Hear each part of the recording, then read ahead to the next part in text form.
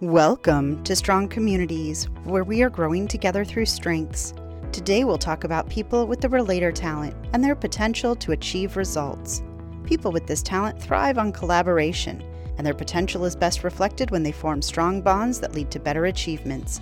They gather people they see as friends and loved ones to work together with them, giving each of their relationships the specific attention they need, appealing to their triggers, pet peeves, and natural motivators, and genuinely finding a way to connect with others for meaningful action.